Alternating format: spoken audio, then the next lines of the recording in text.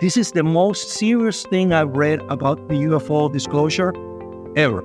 The list of crimes they presented in that conference, they make Al Capone look like Mickey Mouse. We're talking about things like treason against the United States, murder, mass murder, torture, bank fraud, money laundering, kidnapping, you name it. But depending on who did what, I can see at least two major defense contractors either go bankrupt or get nationalized under the weight of significant litigation. And so people are buying the stocks of these companies and are taking on massive litigation risk after 80 years of crimes. Imagine spending an hour with the world's greatest traders. Imagine learning from their experiences, their successes, and their failures. Imagine no more. Welcome to Top Traders Unplugged, the place where you can learn from the best hedge fund managers in the world so you can take your manager, due diligence, or investment career to the next level. Before we begin today's conversation, remember to keep two things in mind. All the discussion we'll have about investment performance is about the past, and past performance does not guarantee or even infer anything about future performance. Also understand that there's a significant risk of financial loss with all investment strategies, and you need to request and understand the specific risks from the investment manager about their product before you make investment decisions. Here's your host, veteran hedge fund manager Niels Kostrup Larsen.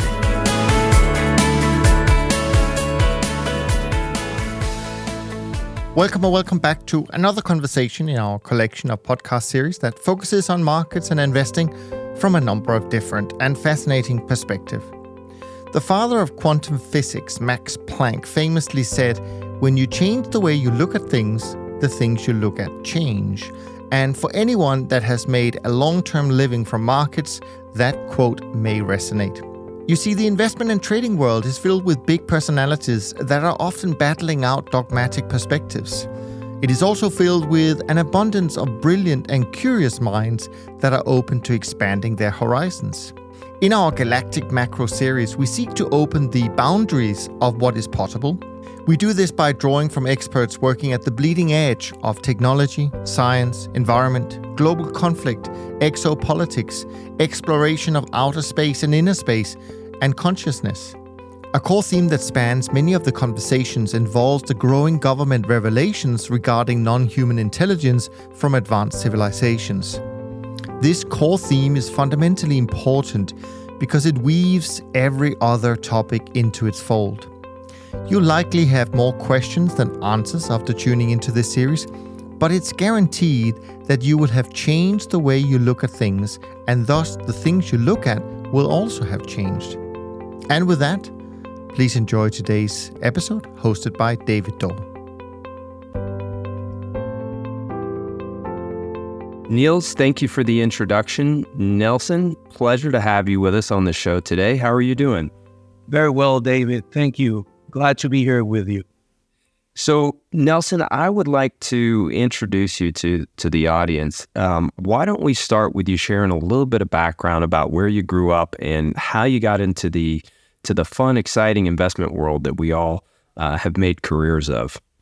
Sure. I am the CIO of Raven Capital, an investment manager out of Curacao.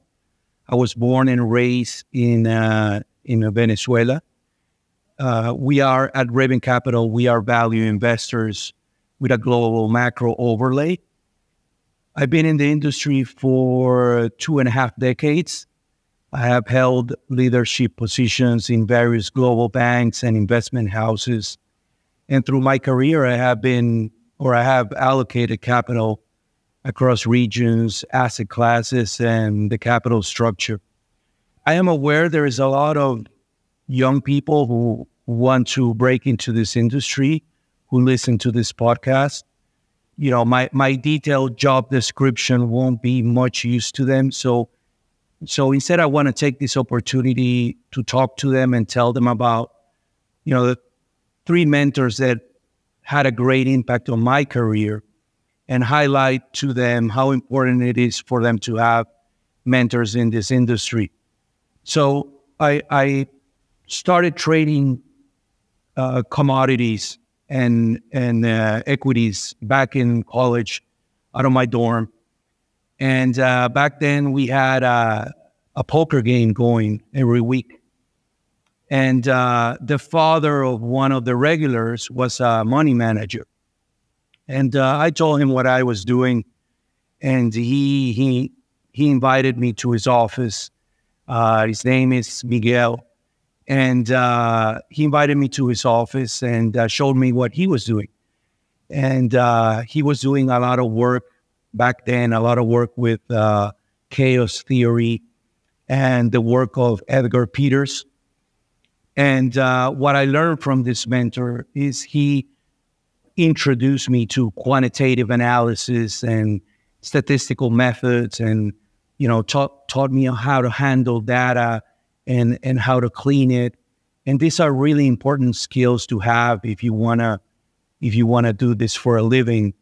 Back then, I was young, I was getting started, and the easiest thing to do was to learn technical analysis, and it was where you would find the most books in your library, that sort of stuff.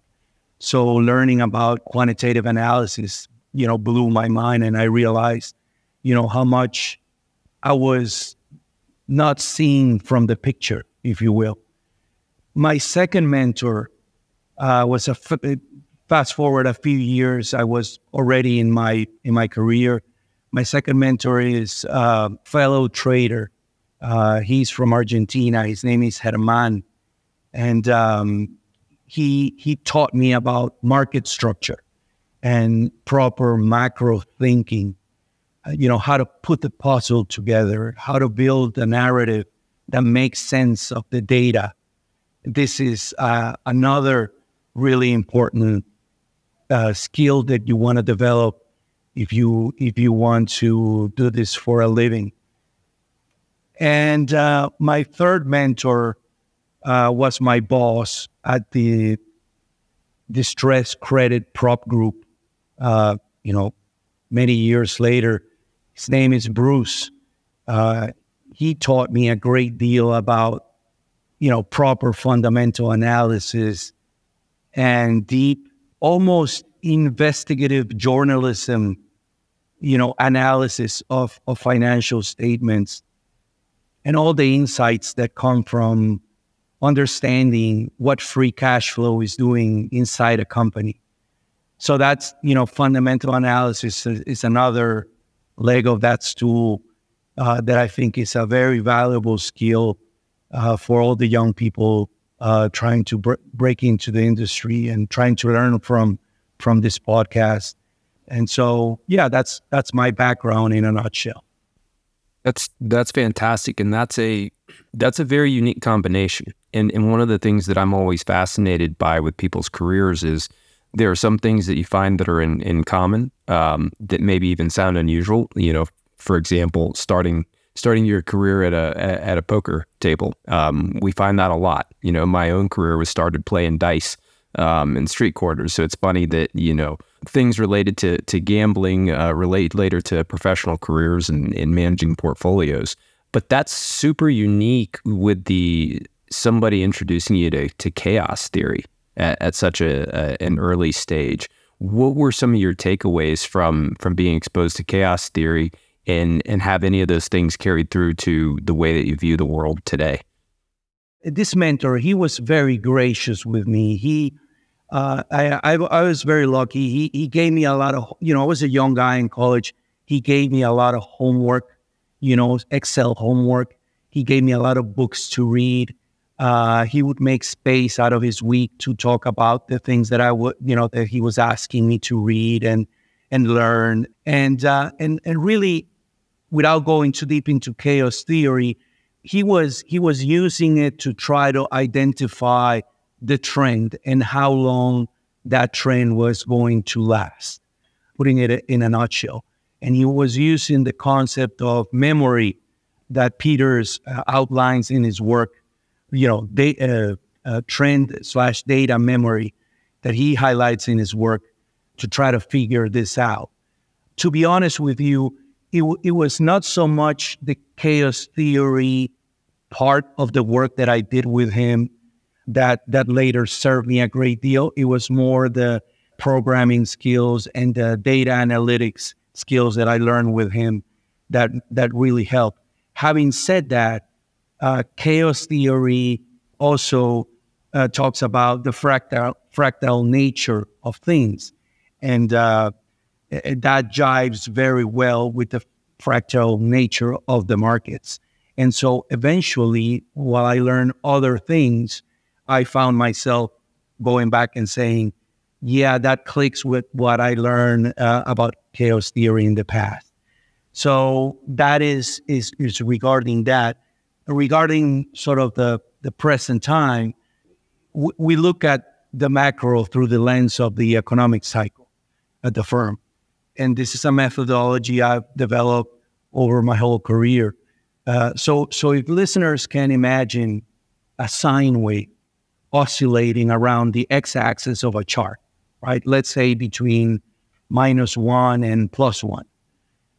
This is a representation of the global economy alternating between growth and contraction.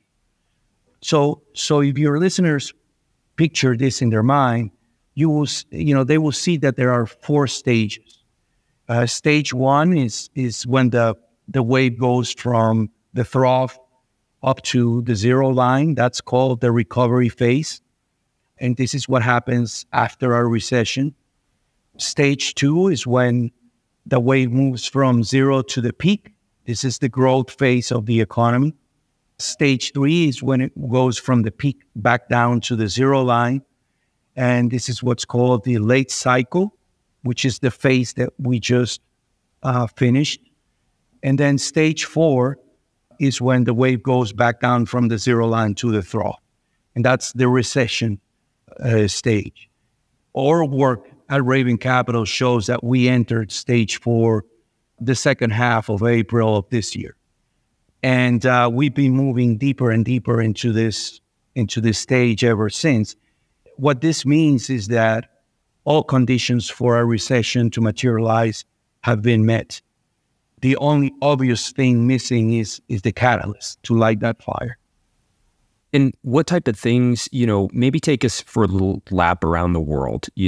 One of the conversation points that's big, not just in macro, but for all portfolio managers, is the slowdown in China, things going on in Japan, of course, as well. Why don't you share with us through your lens, kind of take us around the world in the way that you're seeing things, and perhaps share some of the signs you're looking for that could be potential catalysts? Like, what would be on your radar as you look around the globe? So what I'm gonna do is I'm gonna tell you what we think the catalyst is, and then we'll go around the world, because I think it's more useful that way, because I don't think the catalyst is outside the U.S. So we believe that the catalyst will prove to be the policy mistake that the Fed has already begun committing since 3 rate hikes ago. The last 3 rate hikes were not supported by the data, by the inflation data, and especially the last one. Policy rate was far enough above inflation that by continuing to pause, the Fed would have still tightened. The U.S. economy grew year over year over the last quarter, and inflation is arguably collapsing last 12 months period. So the right prescription for the U.S. was for the Fed to continue to pause. Now, they didn't do that. Obviously, they continued to tighten, and not only that, but they are using a very hawkish rhetoric. And we believe that the root of this policy mistake is that the Fed is underestimating what Milton Friedman called the long and variable lags of monetary policy. The Fed thinks, in simple terms, the Fed thinks the economy is stronger than it will ultimately prove to be. The Fed has been raising rates for 17 months now, okay? And we know from the work of Friedman that these long and variable lags average about 16 months. So if you think about this, we're only beginning to see the effects of the first few hikes that are already in the pipeline, right? And furthermore, the Fed has been raising rates throughout those 17 months. So to make matters even worse, we know from the work of Friedman that the lag itself has a variability of between 6 and 29 months. That's a huge range of uncertainty to be as cavalier with hawkishness as the Fed currently is. And by the way, in Europe, the policy mistake is even worse because they have declining growth over there. That's sort of our big picture thesis. I'll be completely honest with you and the audience.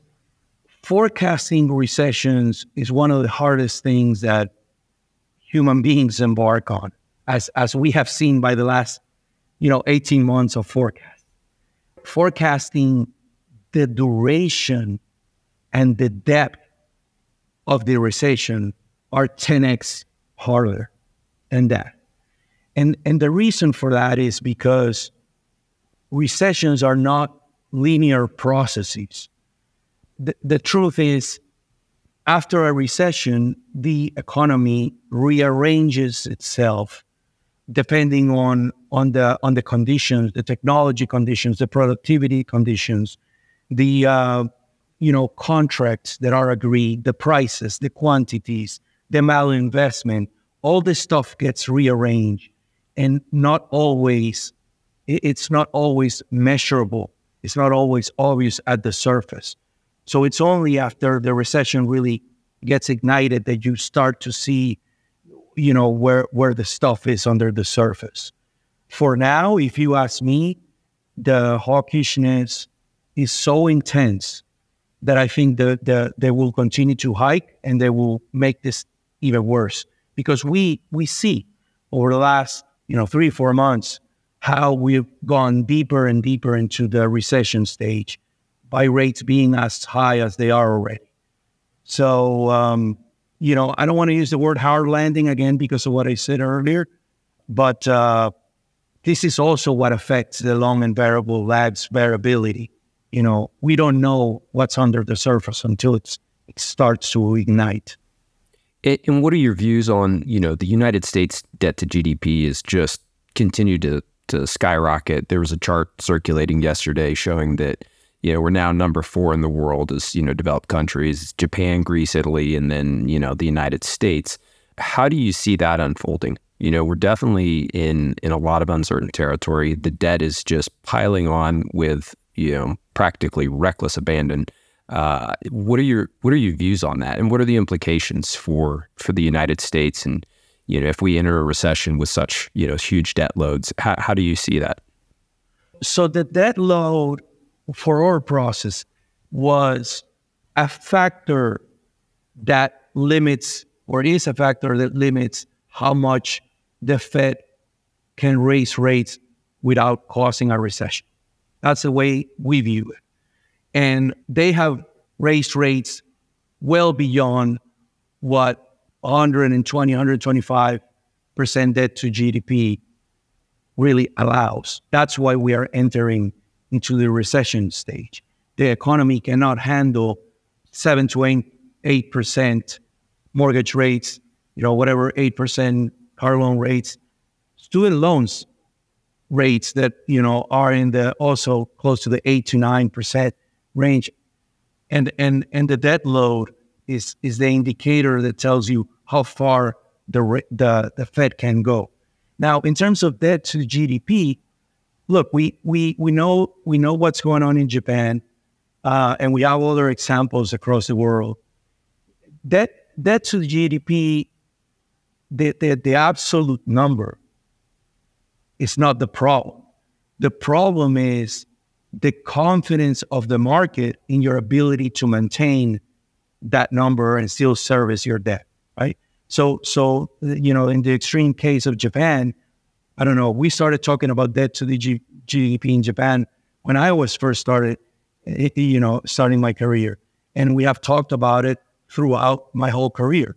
But nobody has really thought that Japan would, stop servicing their debt.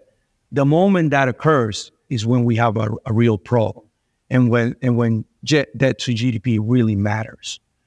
I just, at 125% or 120% debt to GDP in the U.S., I don't see it as a factor that's going to collapse the economy or, some sort of, I don't see that as a trigger. Yes, it's high. Yes, it was lower before.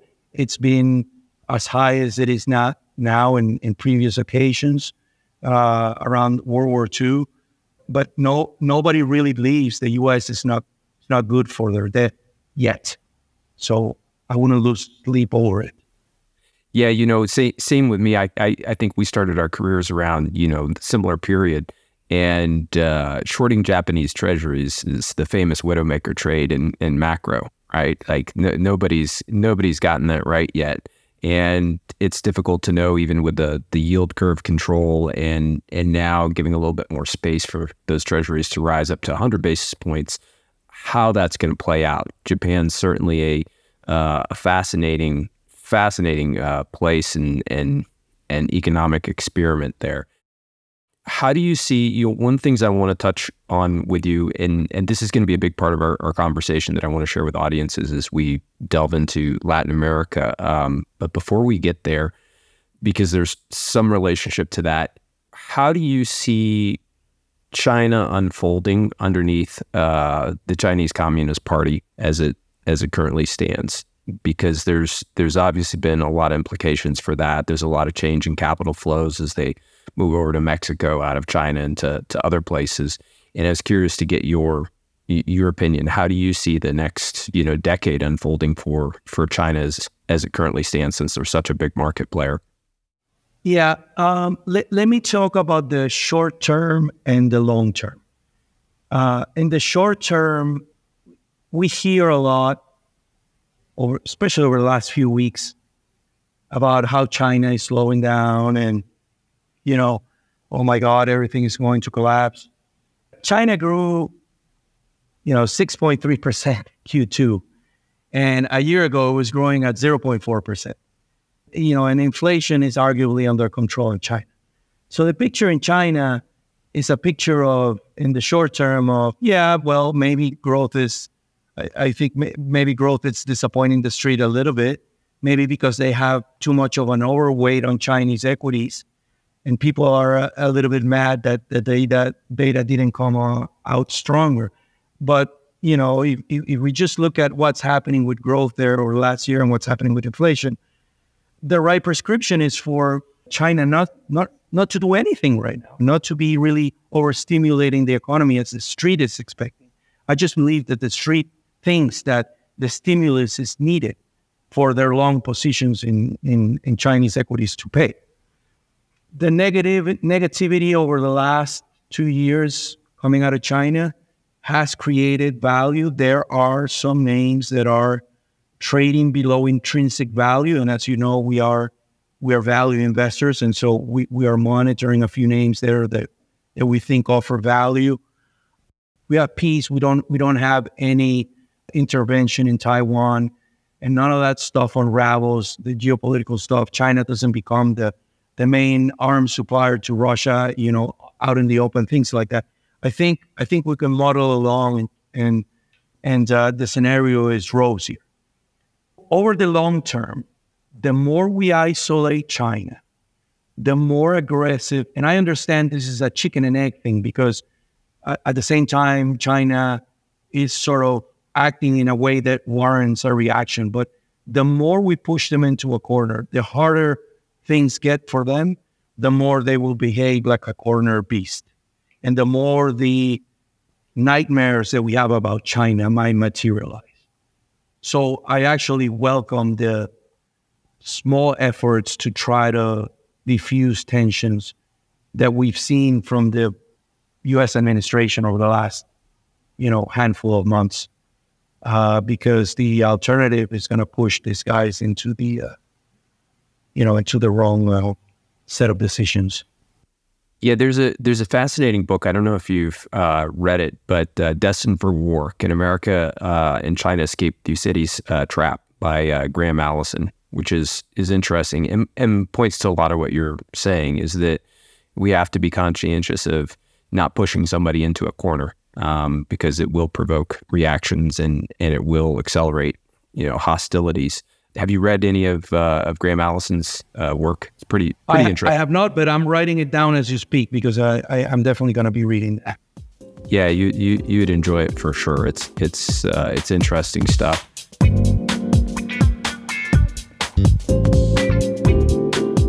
We find ourselves in a world where there's a lot of conversation concern, as we've talked about with debt and, different polarization. And one of the questions that I'm sure you must get all the time, we hear it constantly, the narrative is pumped through the media, is the conversation about the BRICS. So I'd be remiss not to bring that up as a topic to allow you to comment on. Why don't you share with the audience your view on the BRICS taking over the monetary system and your views on that? Yeah, I've been vocal about it a little bit, right? Let me answer that, breaking it in two pieces. The advent of social media has translated into evil geniuses realizing that they can help their positions by buying social media influencers and, dare I say, reporters as well, and media personalities. And so we find ourselves in a world now where increasingly smart money is trying to influence retail investors to join their trades through social media influencers. In other words, to influence them without knowing they're being influenced. Now, we track these guys, and we've spent a lot of effort putting them in their respective buckets and really understanding what they're trying to do in social media. So the first thing I want people to know is that a lot of this BRICS narrative is being manufactured by people who have an interest in the dollar going down. That's number one. Number two is, let's talk about the BRICS itself. Some of the language I will be using will sound harsh, but it's just reality.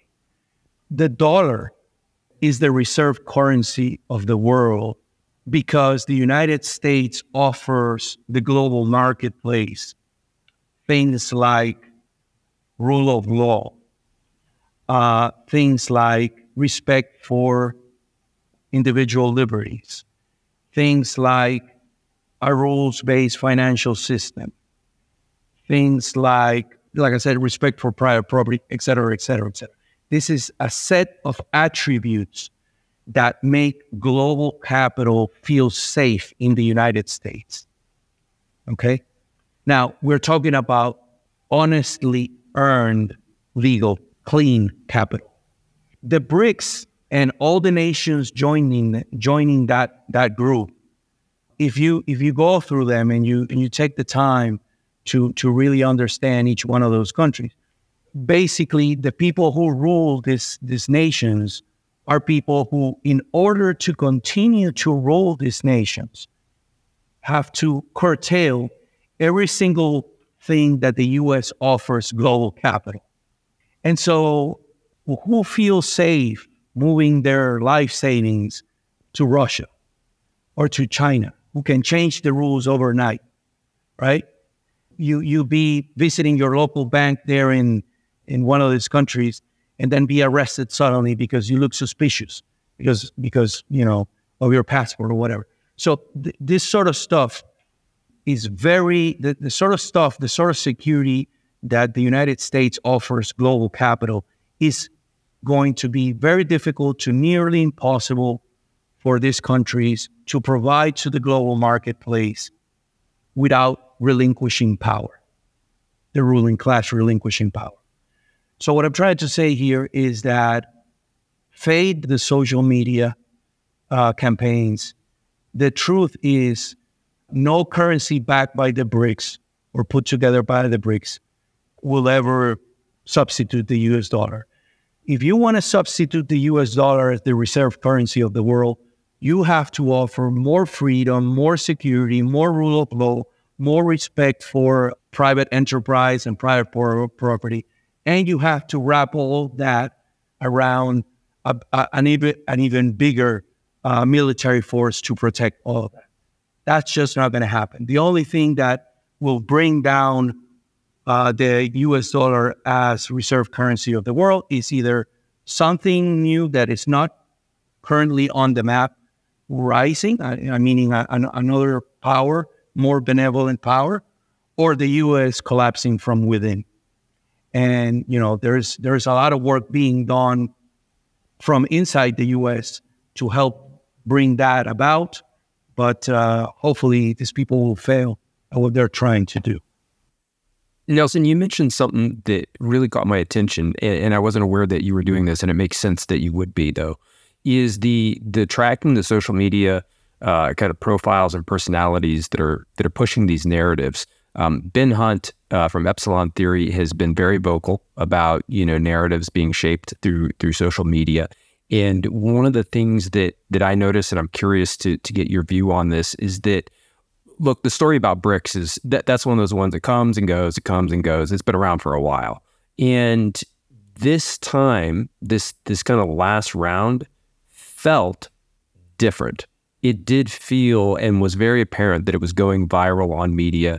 And it did feel that narrative was being more orchestrated and pushed. Is that your sense? I didn't track, social people at all, but who do you think is behind that? Is that a combination of sovereign state actors and, people with, trading their books?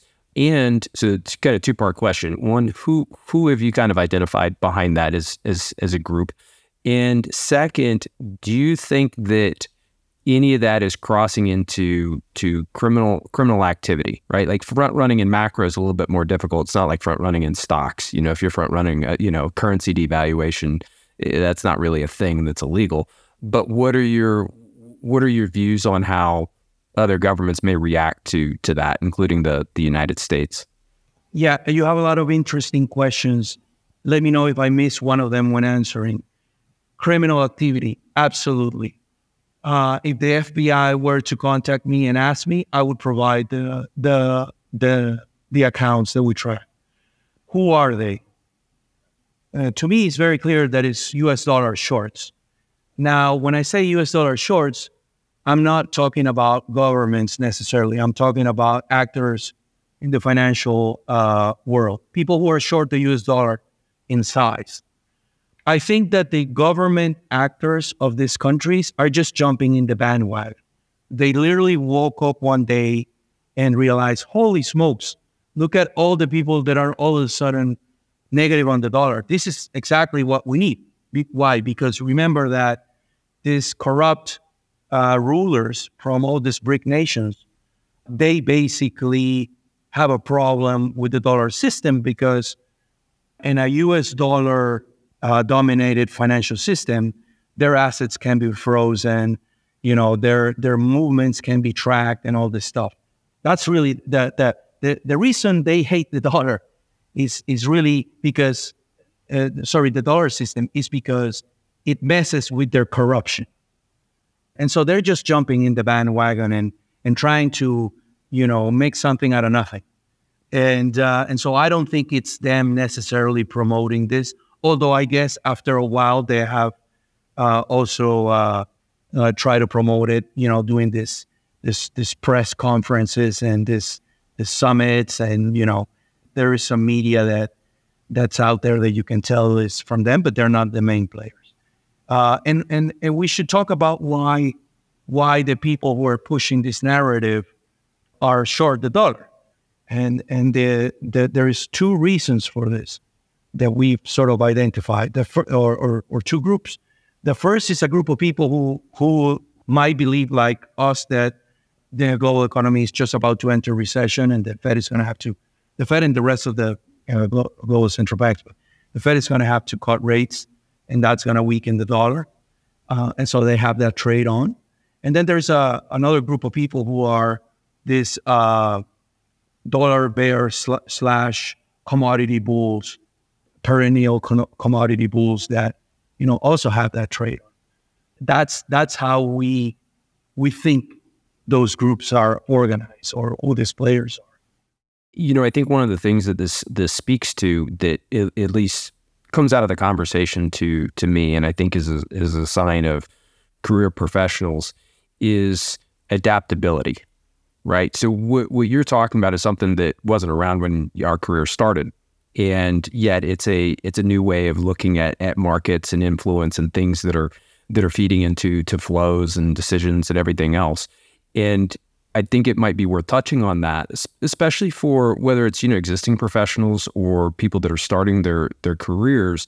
That element of always kind of massaging and adapting to new scenarios, I think, is relevant and important. And curious as to how you think about that, because clearly you do it. But what's your thought process behind that? One of the things that we heard from our clients a year ago, 18 months ago, was, hey, everybody seems to calling for a recession. Why are we, meaning Raven Capital, not calling for it? And I, especially to our New York clients, I would explain what I explained earlier in the conversation about the economic cycle. We're not there yet. But it was also a period of time where those questions helped make evident that everybody in social media, and when I say everybody, I'm literally talking about the guy who is jobless and tweeting from the basement of his mother's house, putting out information about the upcoming recession. There's a couple things about that struck us. The first is, when I started my career, in the two recessions that I lived early on in my career, these were things that we talk about in the confines of a trading floor, where there was a massive information asymmetry versus the rest of the public. And so conversations would inevitably steer towards, oh my God, the average person doesn't know what's coming down the pipeline. This is horrific, whatever we would say. And now we move to an era where somebody who has absolutely no real understanding of financial markets, market structure, macroeconomics, company balance sheets, et cetera, has 300,000 followers and is pounding the table about the upcoming recession. And so this has created a situation where you can have markets sell off a lot in a short period of time, or, a lot in a medium period of time like we had in 2022, because everybody believes there's a recession coming and is being retweeted thousands of times in social media. And so one of the things that told us that we should stick to our internal forecast of the recession is not here yet is the fact that everybody, including the guys who tweet from their mother's basement, was convinced that recession was coming. So what I'm trying to say is that there is a contrarian signal, embedded in this situation. There is also a great deal of information that has been made public in the social media era that used to be the domain of really the elite of the trading and investing world. And that has, I think, caused, versions of front running, both to the upside and the downside whenever that's coming. But I think this crowd should be faded, and you should think about it as a contrarian indicator. They're aggregate, okay, not what somebody says in a particular day or week.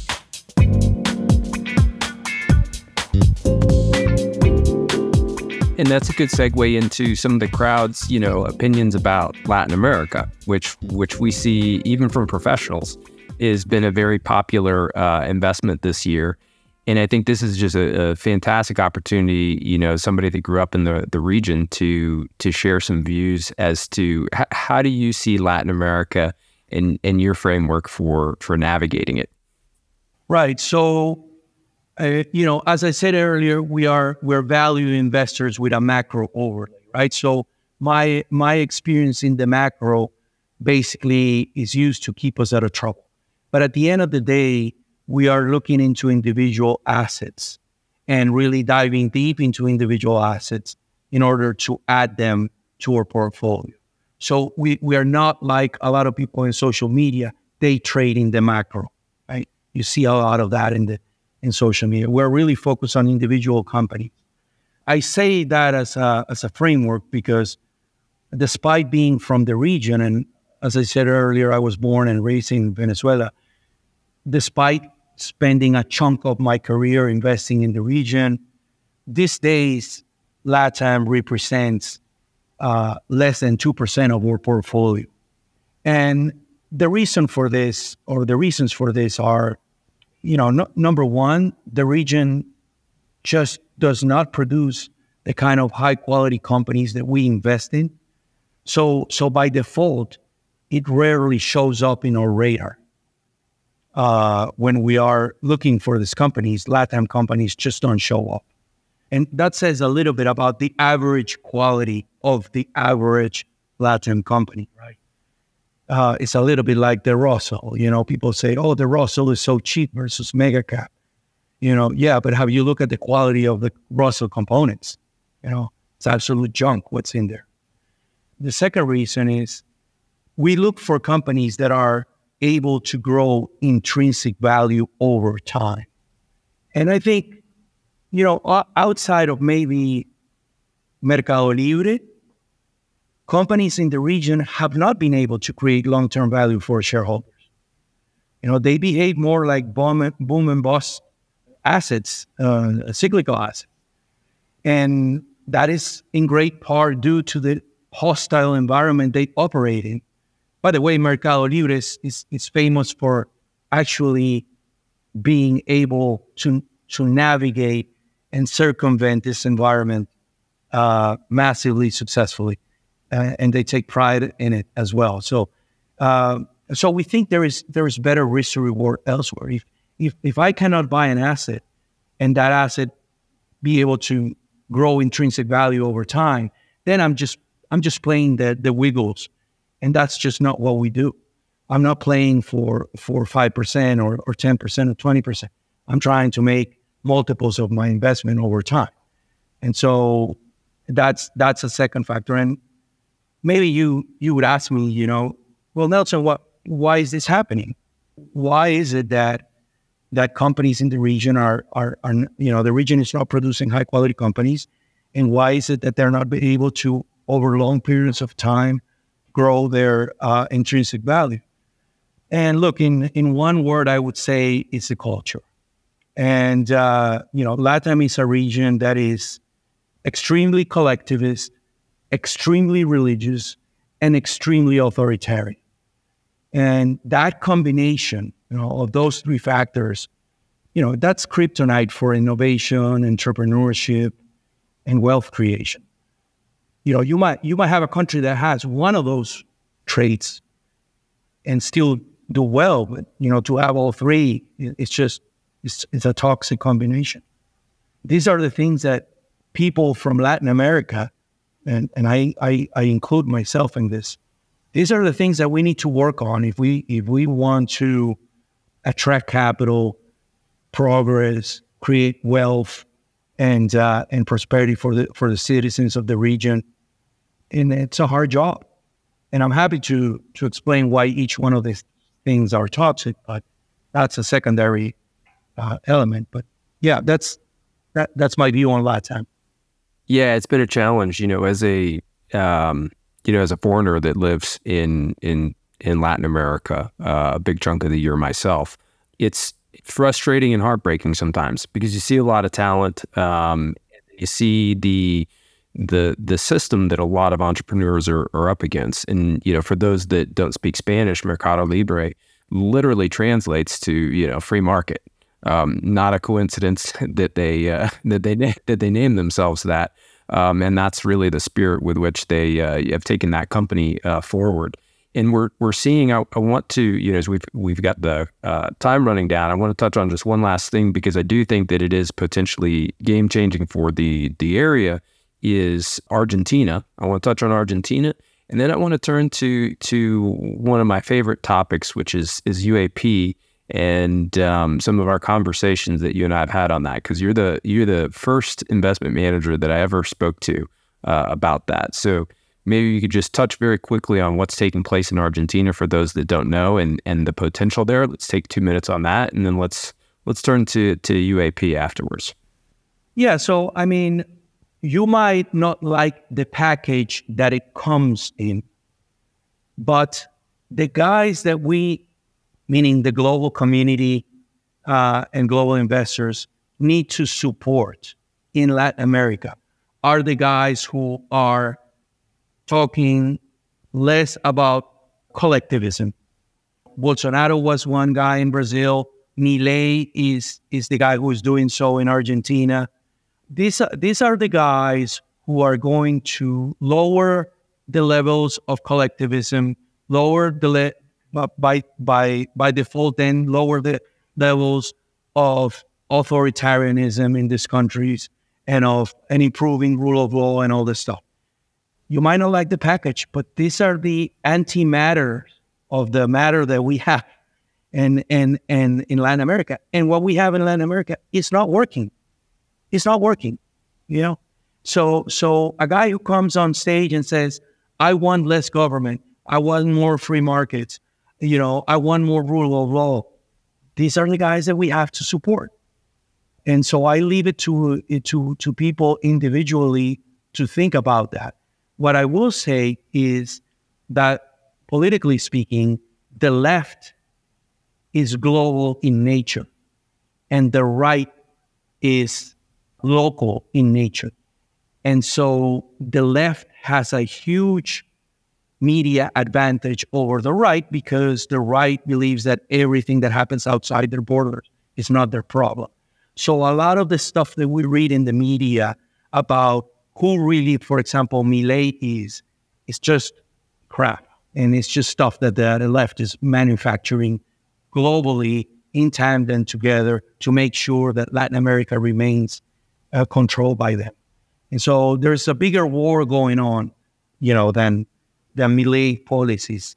But yeah, I think these are the guys we want to support if we want to see a different Latin America. And they might not get everything right at once. We might need multiple guys like this to come over and build on the work of the previous guy. But if they never get to power, we're just going to keep getting the same result. You make an interesting point that I think also a lot of people may not be aware of if they don't spend or come from the region, is that indeed the media house of socialism is very, very strong, and it's quite sophisticated down here. And it does they're a lot better at telling their global story.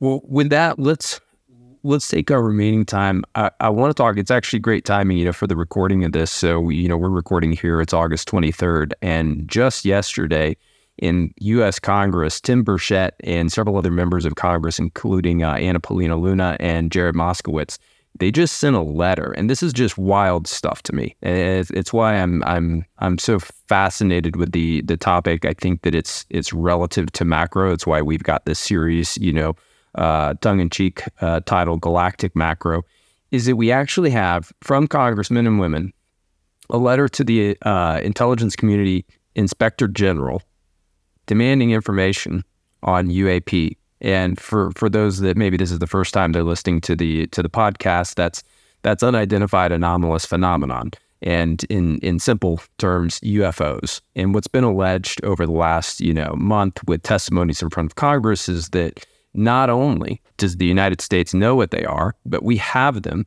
And this letter, quite literally, is asking for information on UAP crash retrieval programs. And in addition to that, we had passed in the Senate the UAP Disclosure Act, which mentions non-human intelligence 22 times. This is something straight out of a sci-fi movie. And as I was saying earlier, Nelson, you're the very first person I talked to as a colleague in an investing space, and on this very subject, which I know fascinates you as well. What's your view as to what's going on, and what do you think's going to play out here? Yeah. So, as a fellow, I guess, Gen Xer, we grew up with Star Wars and we grew up with, TV series like V, so we are obviously more open perhaps than other generations to consider these things. I tell you, the level of disclosure and the speed with which disclosure is taking place at the high levels of government has forced me to move from somebody who consider who consider this something interesting to keep an eye on and that enjoyed following it. Like most people, I'm sure, are listening, enjoy watching the show Ancient Aliens and things like that, to somebody who actually needs to start thinking and considering these things to fulfill his fiduciary responsibility with his investors. And, I won't tell you that I am extremely advanced in how far my understanding of the phenomenon is, and I'm, the number one in it or anything like that. But I tell you, I have put together a thesis, and I'm working on that thesis. And, as evidence come in and further disclosure or contact takes place, I will be looking to build upon that thesis. And that thesis basically has as of right now, it has three legs. The first one is, and again, some of this is still a work in progress. So some of this stuff that you're going to hear might be hard to prove or things like that. But we are dealing with a subject matter that we just don't have all the pieces of evidence yet. So the first thing is the deflation. It doesn't matter if they are coming from another galaxy, another dimension, from inside our planet. It is clear that these are a more technologically advanced race. So any peaceful, and I highlight strongly the word peaceful, and I put it under quotes, and I draw a big circle around it in red. Any peaceful contact implies transfer of technology. Outside of unemployment and antimatter, technology is the most deflationary force in the universe. Think about the quantum leaps we could make, or we would make, in energy production, in space mining, in food production, in medicine. We could see decades of deflation, or at least disinflation. So that's part one of the thesis. Part two is perhaps less friendly, is guns. In my country, we have a saying. The saying is, it's not the same thing to call the devil than to see him walk in the door.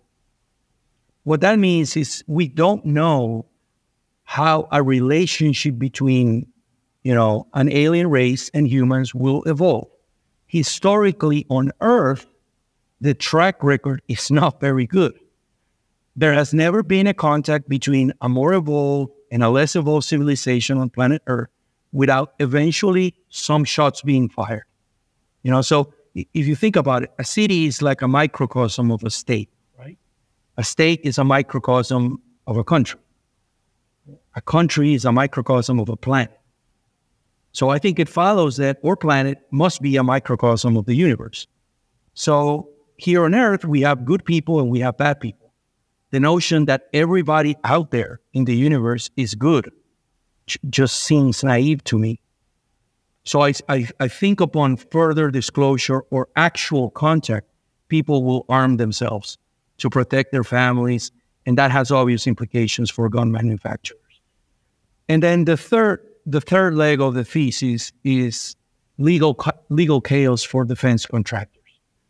One of the things that came out of Stephen Greer's National Press Club disclosure press conference this past June is that a big legal team has been assembled by victim families. And I'm going to again underline the word victim.